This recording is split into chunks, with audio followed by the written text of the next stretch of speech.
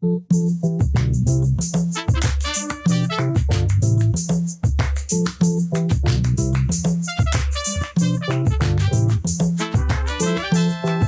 listener-supported KTOO, welcome to Juneau Afternoon, broadcasting live from the homelands of the Occoquan and on demand as a podcast. It's Tuesday, January 23rd, 2024, and the snow continues to fall. It's Snowpocalypse 2024, but we are here. I'm your host, Boston Christopher Gunachi Shawa Salama, for joining the conversation.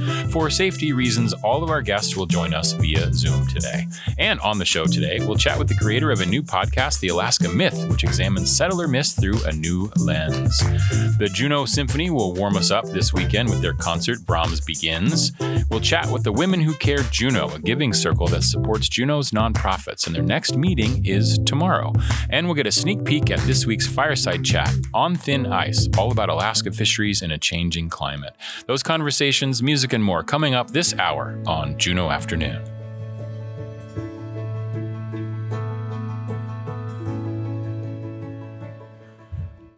Support from Hanson Gress, seeking curious people who like technology, network engineering, and customer support. Opportunities for those who thrive on problem solving. Details at hansongress.com/careers.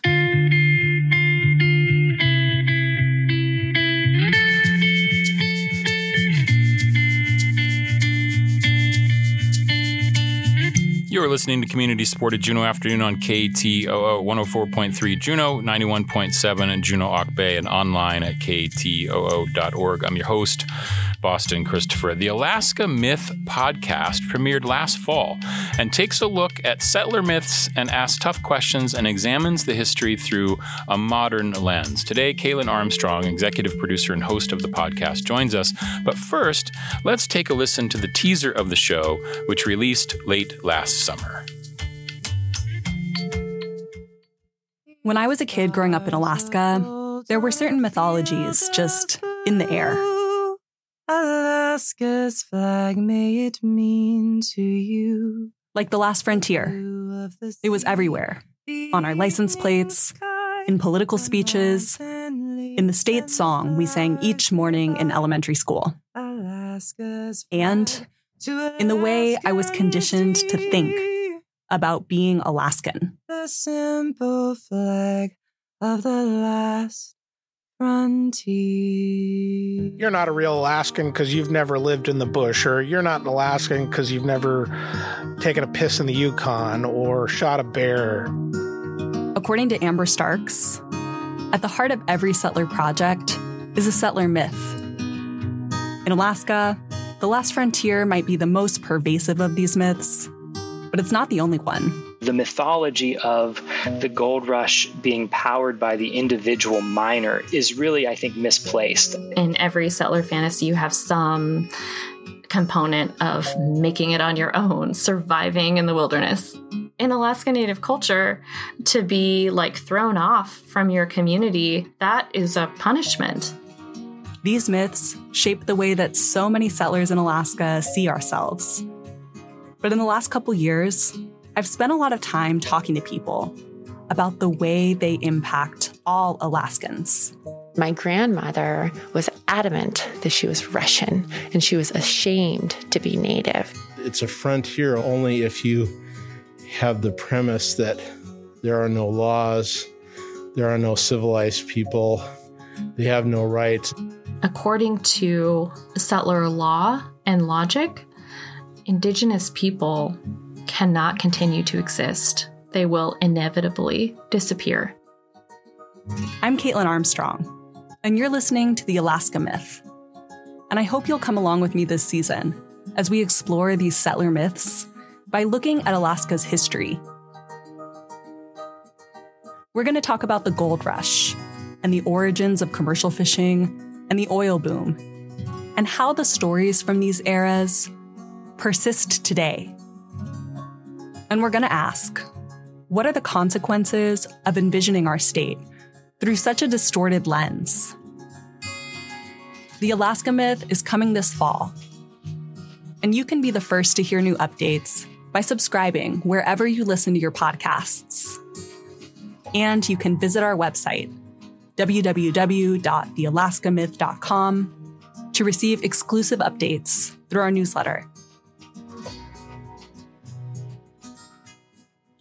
And joining me now is Caitlin Armstrong via Zoom. Gunath Chish for being here, Caitlin. How are you today? Oh, I'm doing great. We're not having extreme weather here in Anchorage in the way that you are in Juneau, so I know usually it's doing just fine. Usually it's flip-flopped, and so we are having a massive snowstorm over the last couple of weeks. It's a couple of different systems that have come through, and it is really, I mean, it's I don't know how many feet of snow we have now, but it's a lot.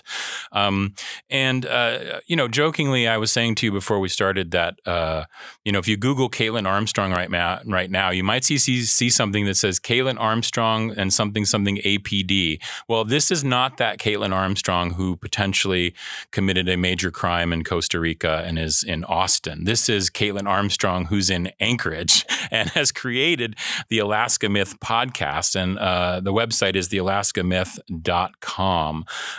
So congrats on the podcast. Let's talk about how it came about. What started this examination and how did you decide to make it a podcast? Yeah, well, audio is kind of my first love as far as creative medium. I've always been a big podcast nerd, and I've always wanted to produce a podcast. A few years ago, I was really interested in looking into Alaskan identity and, put that in quotes. So I was wanting to explore some of the identities that were really prevalent, not just on reality TV, but also throughout my upbringing in Homer. These glorifications of sourdoughs and pioneers. I'm sure we've all heard these tropes kind of growing up in Alaska.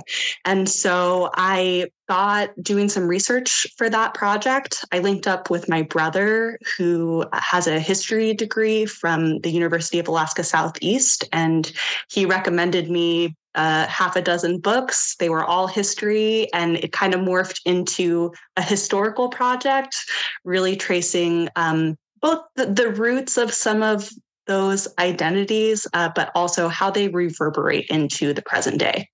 Gotcha. Yeah, it seems like you're taking an idea that people have, either a nostalgic viewpoint or, like you said, something you grew up with, and through let's be fair, through probably a very white lens, and creating that history, or as this place was quote unquote settled, and so looking at that and really asking those questions about like what are we actually talking about here, and how did this happen? And I know that you have 3 episodes so far. The first episode came out in October. It was called The Problem with the Last Frontier. And then the second one was called Kodiak Remembers. And this third one was about what you just mentioned, sourdough dreams, right? And sort of getting into a little bit of that and the gold rush and all that. So what can you give us sort of just a quick overview of what those couple episodes have covered so far and what you're looking forward to in the future? I feel like this is a monthly podcast. Yeah. Yeah. I'm aiming for 2 episodes monthly. Well, 1 documentary length episode monthly, and then I have some bonus interviews coming out. But as far as what the episodes have covered so far, the first one is exactly what it sounds like. It's a problem with the last frontier. And it's really unpacking, what does it mean to call Alaska a last frontier? Who does the frontier historically benefit? Who does it marginalize? Or what is violent about the process of creating a frontier, and how is that violence often written out of people's conceptions of Alaska as a last frontier? Because when you say that, Alaska, the last frontier, it's often very nostalgic, very wide-eyed, and I think kind of naive in its what it represents. The podcast basically, every episode is looking at a different era of Alaska's colonial history this season. So that second episode in Kodiak, it's looking at the fur trade on Kodiak, what actually happened, and then how that era has been represented on Kodiak in different ways, and how I think the way in which that era has been remembered is changing. And then this recent episode actually featured a lot of content from Southeast. It's kind of diving into the myth of lawlessness, but also looking at topics like Tlingit law and a company of Black soldiers that was sent to bring quote unquote law and order to these border towns around Southeast. And so for future episodes, I mean, we're really just following what might be represented as kind of a popular timeline of Alaska's history, that colonial timeline. So we'll be talking about fishing. We'll be talking about some civil rights organizing that happened in different communities in Alaska, and the oil boom as well. Oh, that's awesome. And you have they're each about 30 minutes. Yeah. So it's a quick listen, right? With some good history. And would you call this form, is this sort of audio documentary or is it audio narrative? How do you define that in terms of what the style is? It as a documentary for sure. So, every episode consists of about 4 to 6 guest interviews. And then we just take clips from each of those interviews and try to put it into a narrative. And I think the goal is just making it as accessible and entertaining as possible. Some of the topics that we cover, Alaska history and settler colonialism, they can be quite dense. And so we really just wanted to put it into a format that is digestible and hopefully interesting and hopefully something that people can learn from. That's awesome. Now, I know you didn't do this by yourself. You have a nice team listed on the website at thealaskamyth.com. So how did it come together? Once you had this idea and you wanted to pursue this, I know you talked to your brother and he gave you a bunch of history. How did you actually get to creating the content? Yeah, so it's pretty labor intensive. I would say a lot of hours spent, but the flow has essentially there's a bunch of research that goes into every episode. I primarily do all of the interviews, and so identifying who are the experts, who are the voices that we want to feature in these episodes, and then I have a couple people who kind of advise me along the way and help shape the episode into something that is narrative and not documentary style. So we work with Irissa Apantaku, who's a Chicago-based story editor, and Alice Cunningham from Coffee and Quack. And then it gets very heavily fact-checked at the end of the process, and then the episodes go out. And so it is... it's definitely probably a few months to make every episode from idea to end production. Wow, it's an amazing thing, right? It's a lot of work to make it sound like it does. It sounds so smooth. I've listened to it a little bit. It sounds really smooth and it's really easy to listen to, and the interviews are in depth, and it's a really nice podcast. What is your hope for the future of the podcast? Are you hoping to sort of redefine the mythology or have people look at it a little bit differently? What's your hope? I think my ultimate goal is to just spark a conversation and to get people thinking about Alaska in terms that move beyond these settler myths, that move beyond, like you said, these very kind of white frontier ideas of what Alaska is.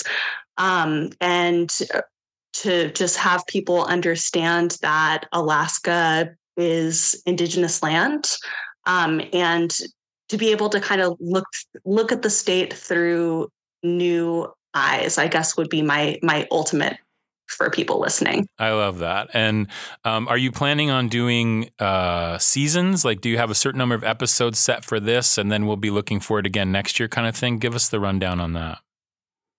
Yeah, so I have 8 episodes mapped out for this season. And then I have a lot of ideas for a second season. We'll see if it comes to fruition. But the episodes will be running through this summer. And hopefully we'll have another season in the works probably next year. That's awesome. That's so cool. I love it. It's the Alaska Myth podcast. It's at thealaskamyth.com. You can sign up for a newsletter there and get all the information. And you can, of course, find the Alaska Myth in any of your podcast catchers of choice. It's on Spotify. It's on Apple. It's anywhere you want to download it. And you can get those episodes. There's 3 episodes, full episodes. And there is, as Caitlin mentioned, there's bonus content, some interviews that didn't make it into the full episode, which is also available in the podcast catcher kind of thing. And it's really a pleasure to talk to you. I hope this goes amazingly, and I hope that tons of people listen, and that it keeps growing and growing and growing, and we sort of redefine the mythology and at least look at it with new eyes and maybe have some new thoughts about it. I think that's really great. Well, thanks so much, Boston. It's been a pleasure speaking with you. Yeah, absolutely. Thanks so much, Caitlin. All right, up next, Brahms Begins from the Juneau Symphony is happening this weekend. We'll have a preview next on Juneau Afternoon from KTOO. Support for Juneau Afternoon comes from Heritage Coffee Roasting Company, providing Juneau with locally roasted coffee for over 40 years, with cafes and drive-through locations throughout Juneau. More at heritagecoffee.com.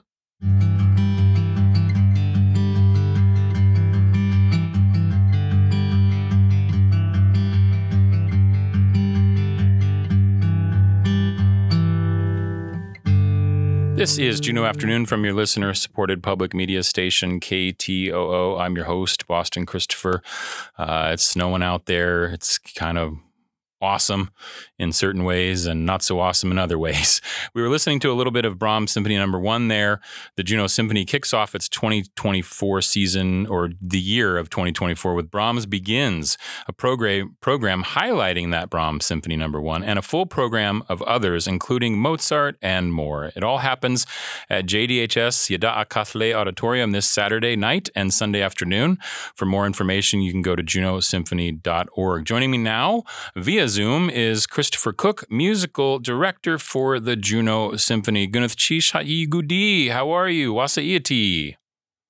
And to you as well. It's great to be here. Okay, my first question, is does the snowpocalypse make it difficult to conduct rehearsal?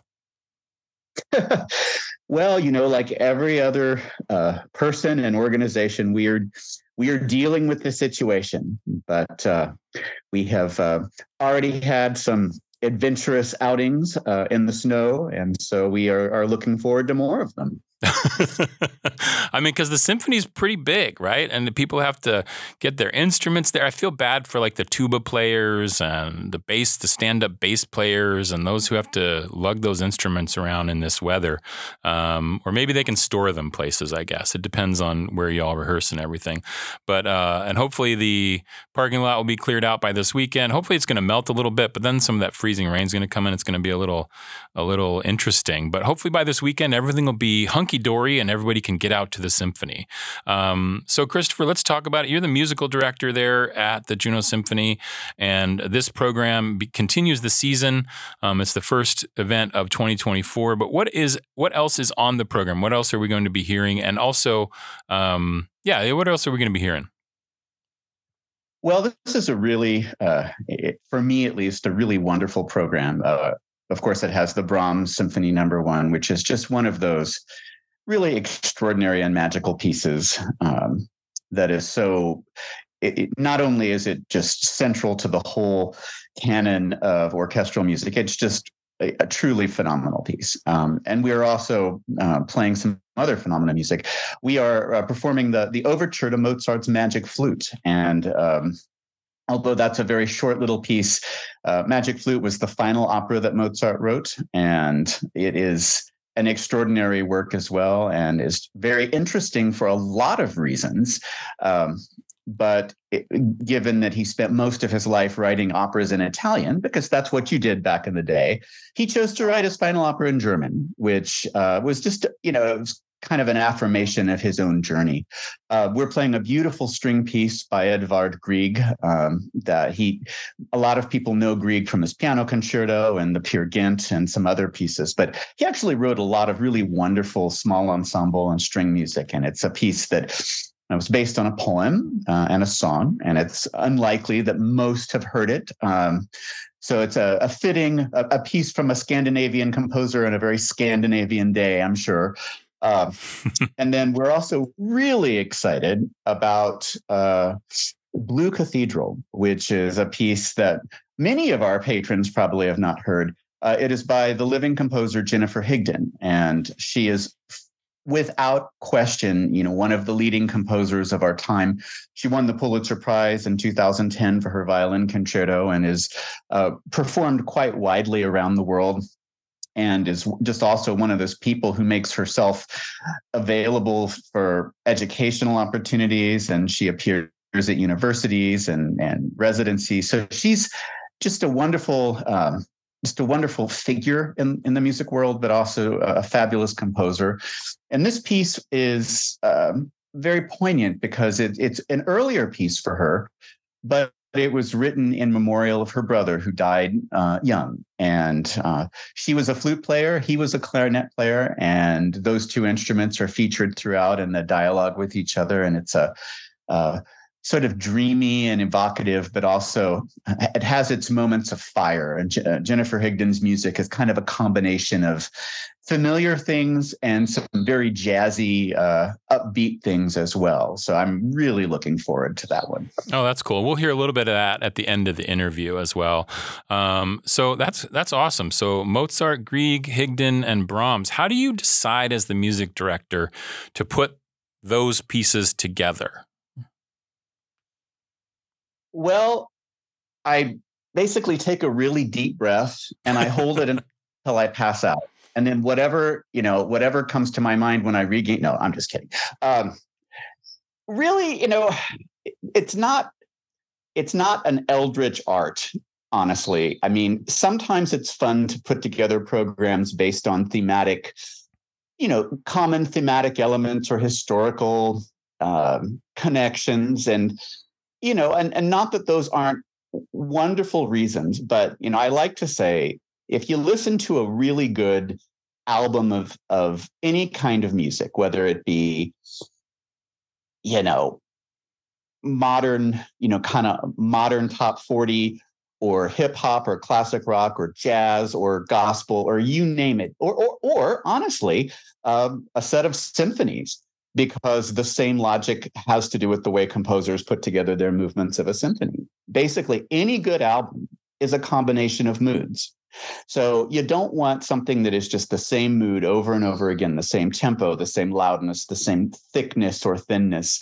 A good album, no matter what genre, has a variation. And so a lot of times I would say that orchestral programs are put together that way, so that the musicians and the audience get a variation of intensity, of texture, of style, just like, a great album that you might sit back and listen to at the end of the day. Yeah, that's awesome.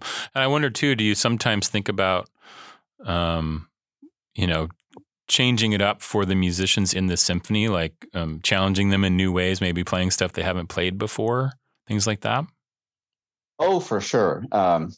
Most musicians don't really want to play over and over again the things that they've played, especially, if you are a jazz guitarist, every time you play a piece, you're basically reinventing it because you're improvising a large part of it. But with an orchestral piece, you're really trying to play it a certain kind of way. And although one performance is different than another, there's a lot of value in being exposed to new material. So absolutely. We, like any ensemble, want to play things that not everybody has played.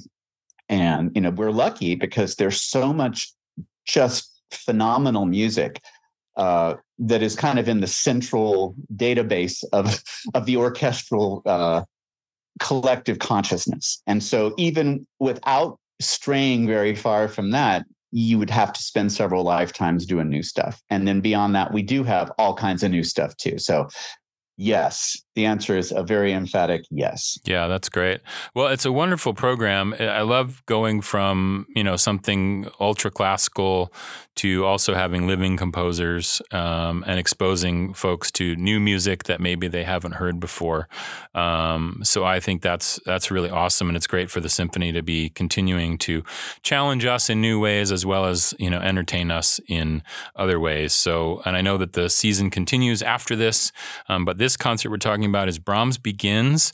It's the kickoff of 2024 for the Juneau Symphony. It's this Saturday night and Sunday afternoon at JDHS Yada Kathle Auditorium.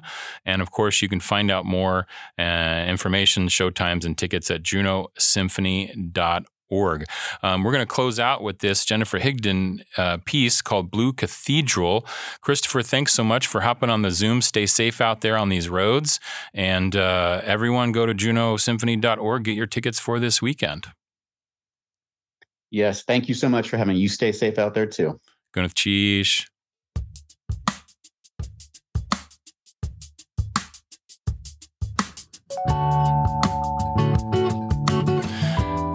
You're listening to Juneau Afternoon from Studio 2K at KTOO, live in the Snowpocalypse. I'm your host, Boston Christopher.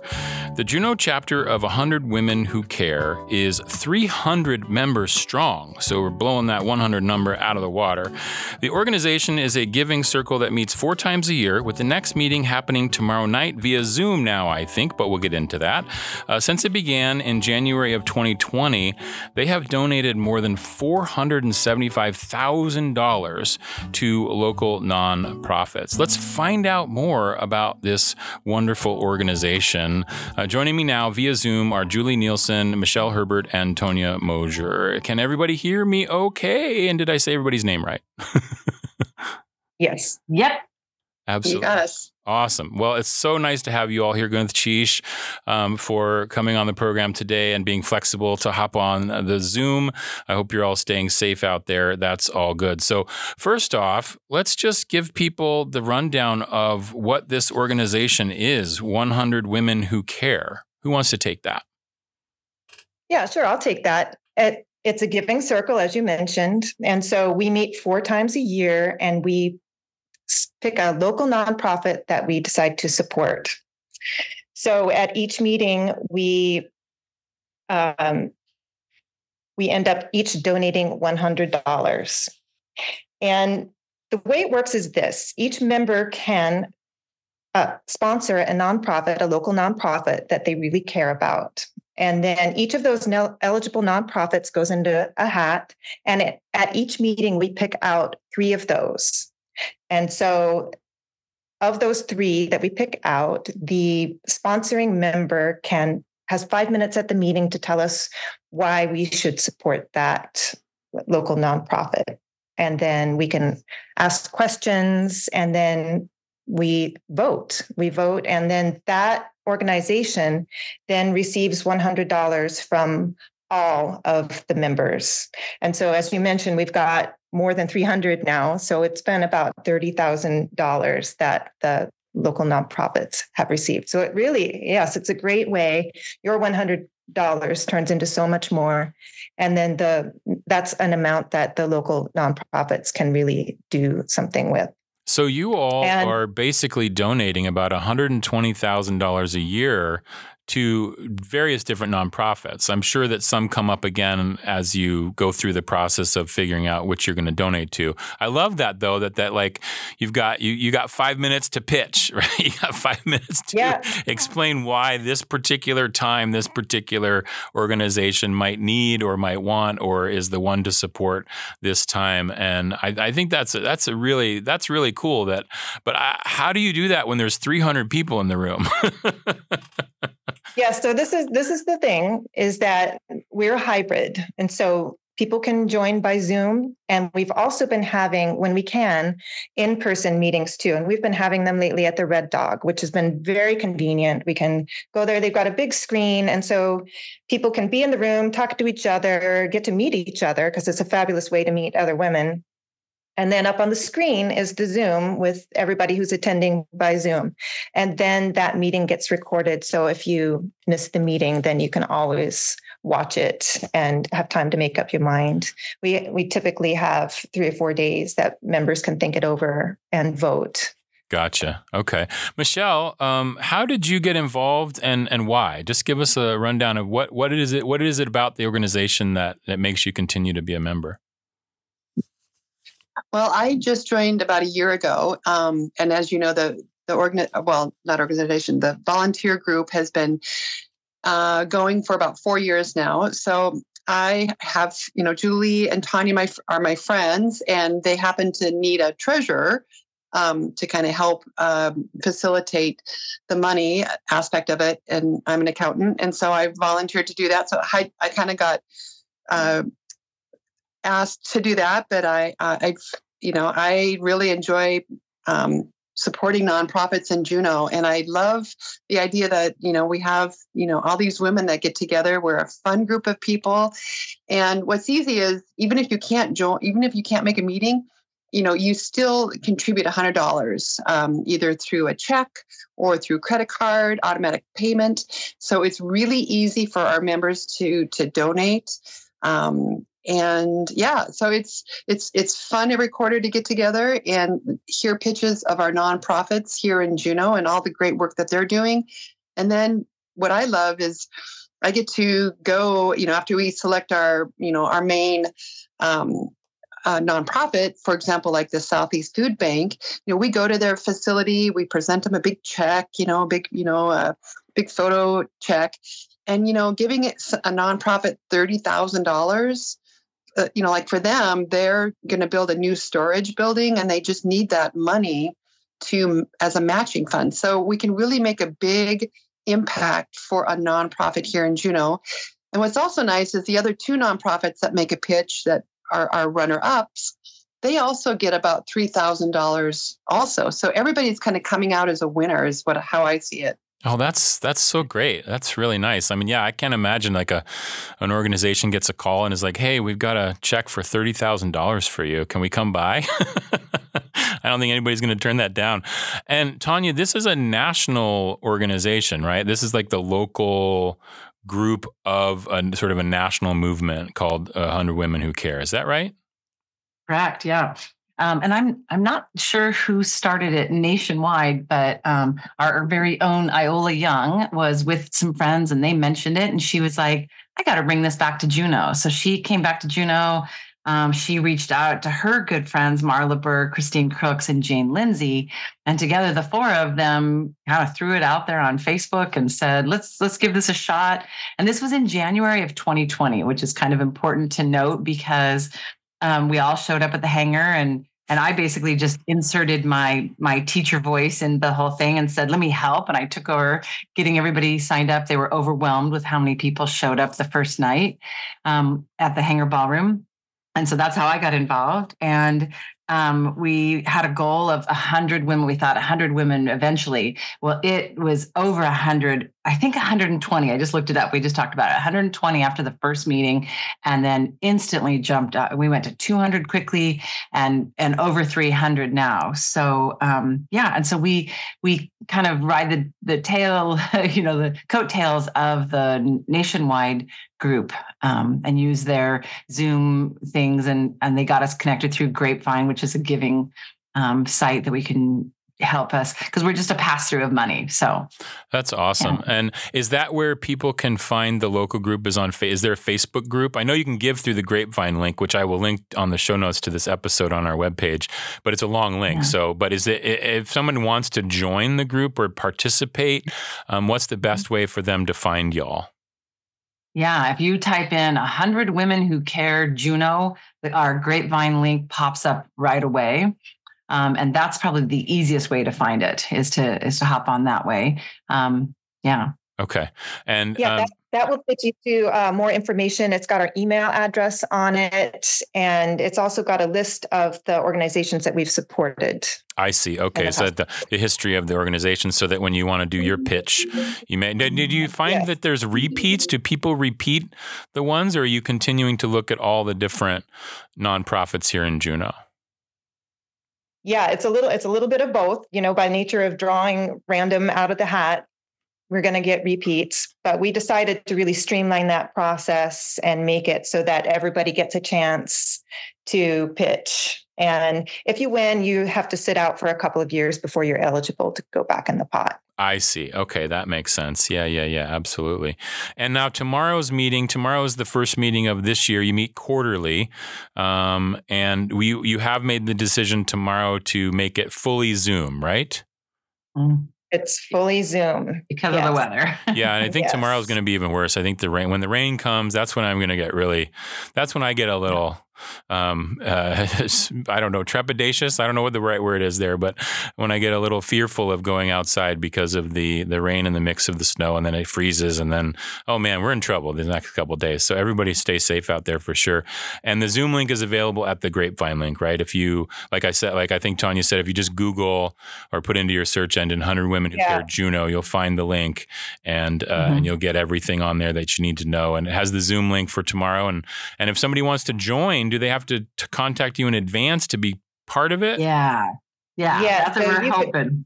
You need to contact us first, and you can do that by Grapevine. Okay, and then once you contact us, then we can get you the Zoom link.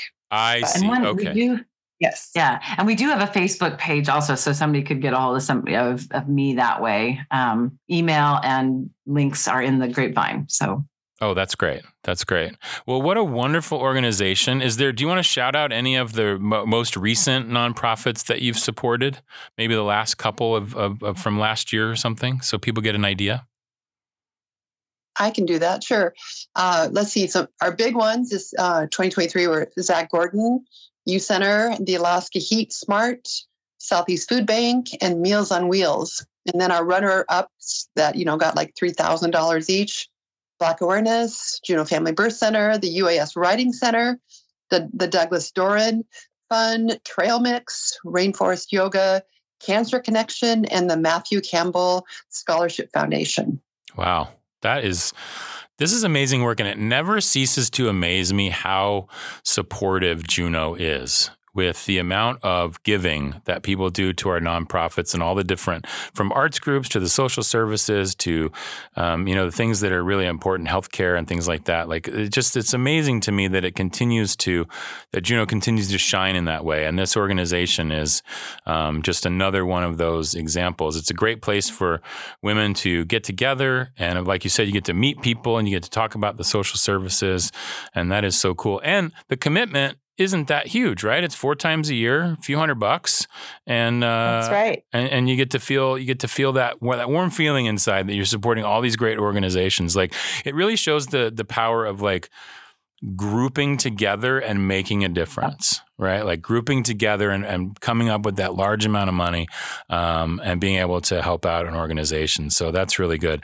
So again, you can Google 100 Women Who Care Juneau, and that'll take you to grapevine.org, which is where you can find out more information. You can contact them in advance so that you can become a member of this and then attend the meetings and become part of this amazing giving circle that is happening. So Julie, Michelle, Tanya, thanks so much for joining me today on Juneau Afternoon via Zoom. Stay safe out there, and look forward to hearing more about the organization. Come back on the show anytime. Thank you. Thank you so much. Yeah, Gwyneth Cheesh. Okay, up next, we'll chat with Elizabeth Siddon about her Fireside chat coming up this Friday. On Thin Ice, Alaska Fisheries in a Changing Climate. This is Juneau Afternoon, live from KTOO. Here's a savory moment.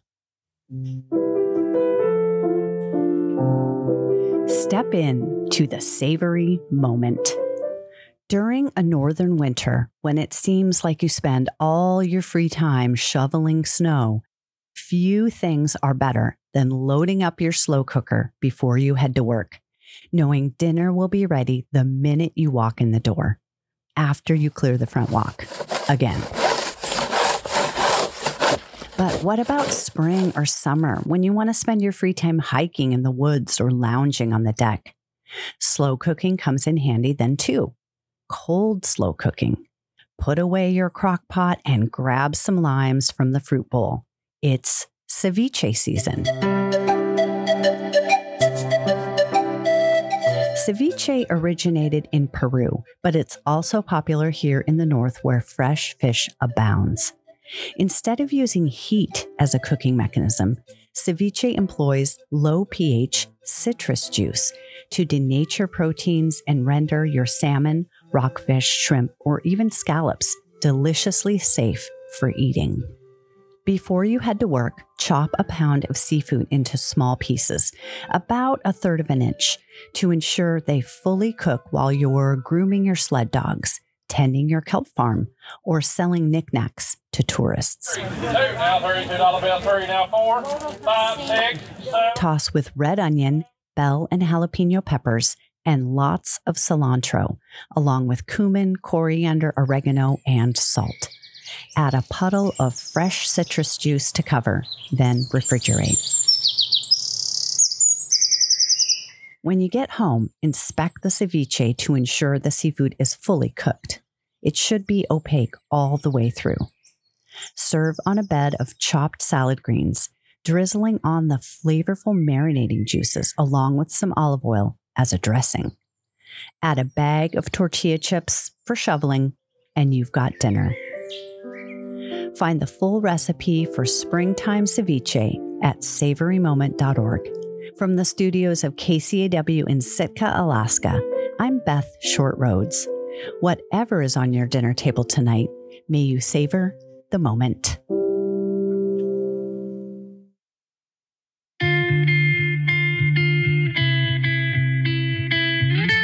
You're listening to community-supported Juneau Afternoon on KTOO 104.3 Juneau, 91.7 Juneau Auk Bay, and online at ktoo.org.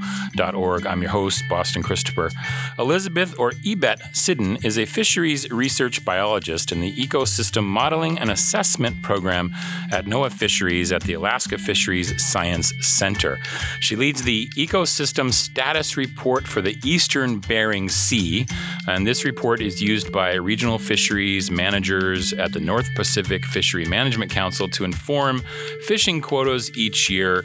That and so much more. And this Friday, January 26th at 7 p.m. at Mendenhall Glacier Visitor Center, she will give a fireside chat on the ice, Alaska's fisheries in a changing climate. Ebet joins me now via Zoom. Gunath Chish, Haigudi, how are you?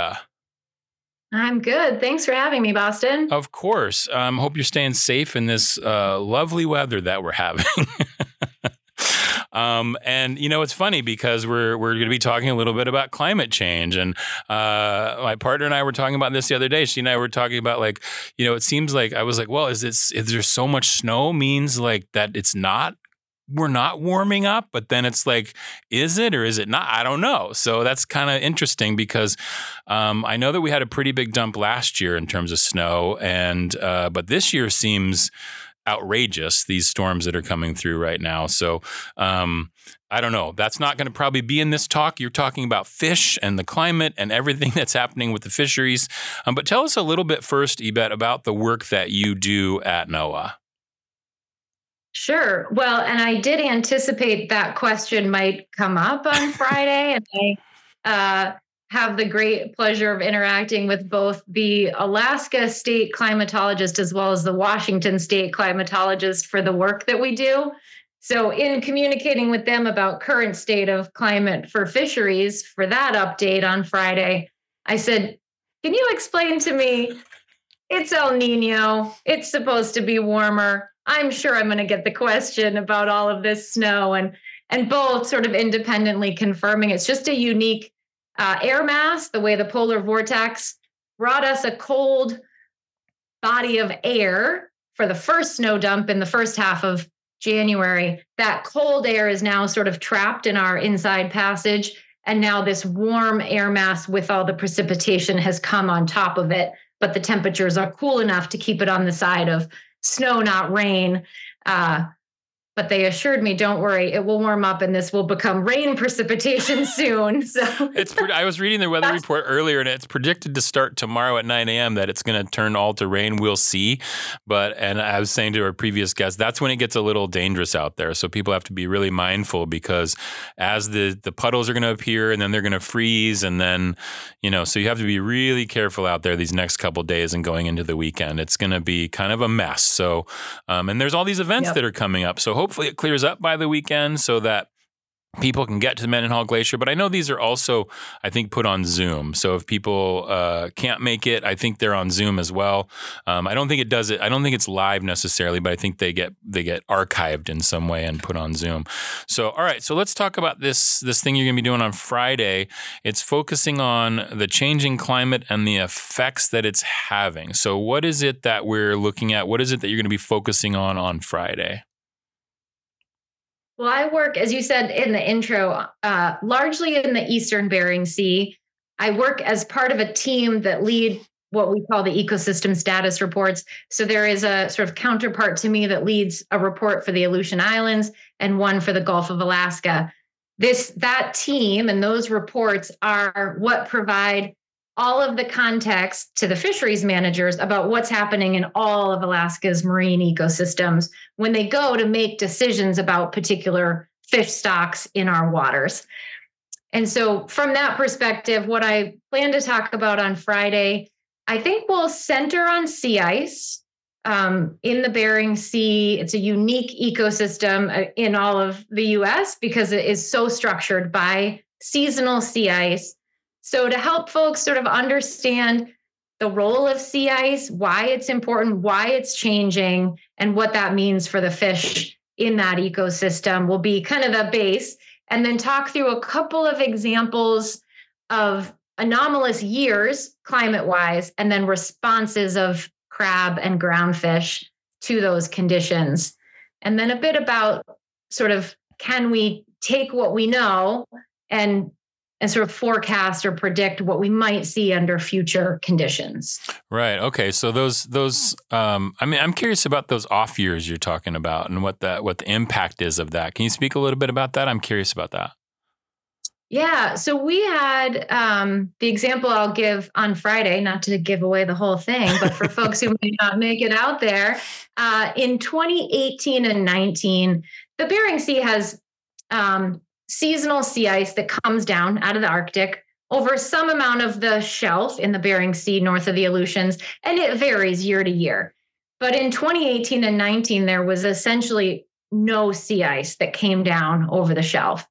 And that was a combination of, it's not just that it's warm, but these winds that were anomalous in those 2 years that basically pushed the sea ice back out of the Bering Sea, back into sort of held it back in the Arctic.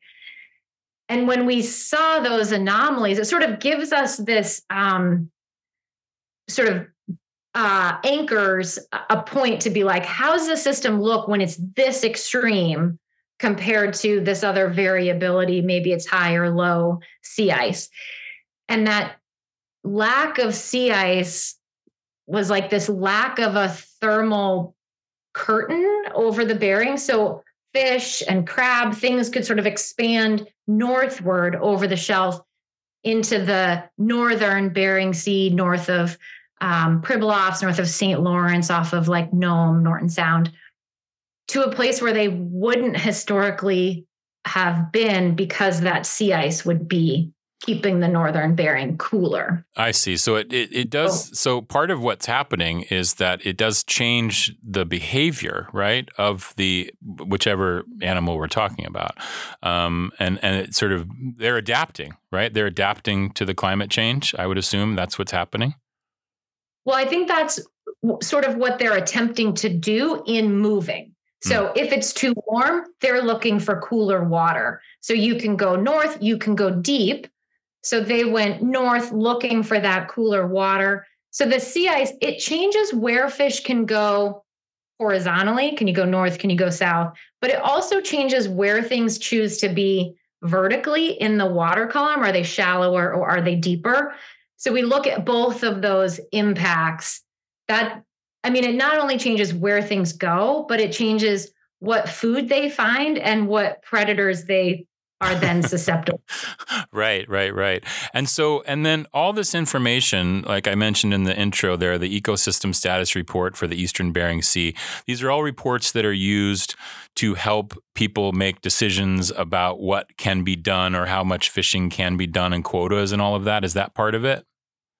Yep, exactly. It's what we call ecosystem-based fisheries management. So we want to make sure if you're going to decide how many pollock could sustainably be removed from the Bering Sea next year, you also want to think about what pollock eat, who's eating pollock. We think about it like balancing all of the things in the system that need pollock. So fur seals need pollock. Other seabirds, juvenile pollock are a big prey source for lots of things out there in the ecosystem. So our reports try to help give that context of how the ecosystem is doing in terms of how much food is out there. Is it a marine heat wave status? How are things doing? Give that context before the managers then make those individual quota decisions. Gotcha. So Yvette Siddon's talk is this Friday, January 26th at 7 p.m. It's a fireside chat at Mendenhall Glacier Visitor Center. It's called On the Ice, Alaska Fisheries in a Changing Climate. And I do want to mention that these ecosystem status reports are available for anyone to view. You can go to fishas.noaa.gov and you can search for these reports on there and you'll be able to download them. They are very comprehensive. They are sometimes 200-300 pages, but there's also a really fun video on there. I will link to that video on the show notes for this episode today, which sort of explains a little bit about what goes on out there. So Yvette, thanks so much for joining us today, and break a leg on your fireside chat. Really don't break a leg on the ice. Break a leg is an old theater term. I happen to use it all the time. I'm sorry. But in these climates, it's not really the best thing to say. So I'm sorry for that. But anyway, I really appreciate you coming on today, being flexible to come on via the Zoom, and all the best this Friday on the talk. Again, it's Friday, January 26th at 7 p.m., the Fireside Chat with Yvette Siddon. Thanks so much. Gwyneth Cheese for being here today. Yeah, thank you for having me. Hope to see folks on Friday.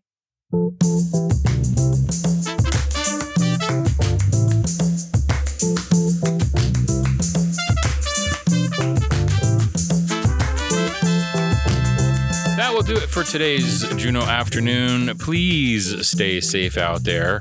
On tomorrow's show, a preview of Platypus Con, the upcoming gaming convention. Death with Dessert is back, raising more money. And Julie Peters will be here with a deeper dive on Manifesting 101. Juneau Afternoon airs Tuesday through Friday at 3 p.m. right here on KTOO Juneau 104.3 and KAUK Juneau Akbay 91.7. Hello out the road. Find the show online at ktoo.org/Juneau Afternoon, where you can listen to episodes, subscribe to the podcast, offer feedback, give ideas, or find out how to be a guest on the show. Our theme music is by Indian Agent. Juneau Afternoon is a project of the KTOO Arts and Culture team. I'm Boston Christopher, producer and host of the program, with help today from Aaron Tripp. Thanks, and have a warm and safe Juneau evening.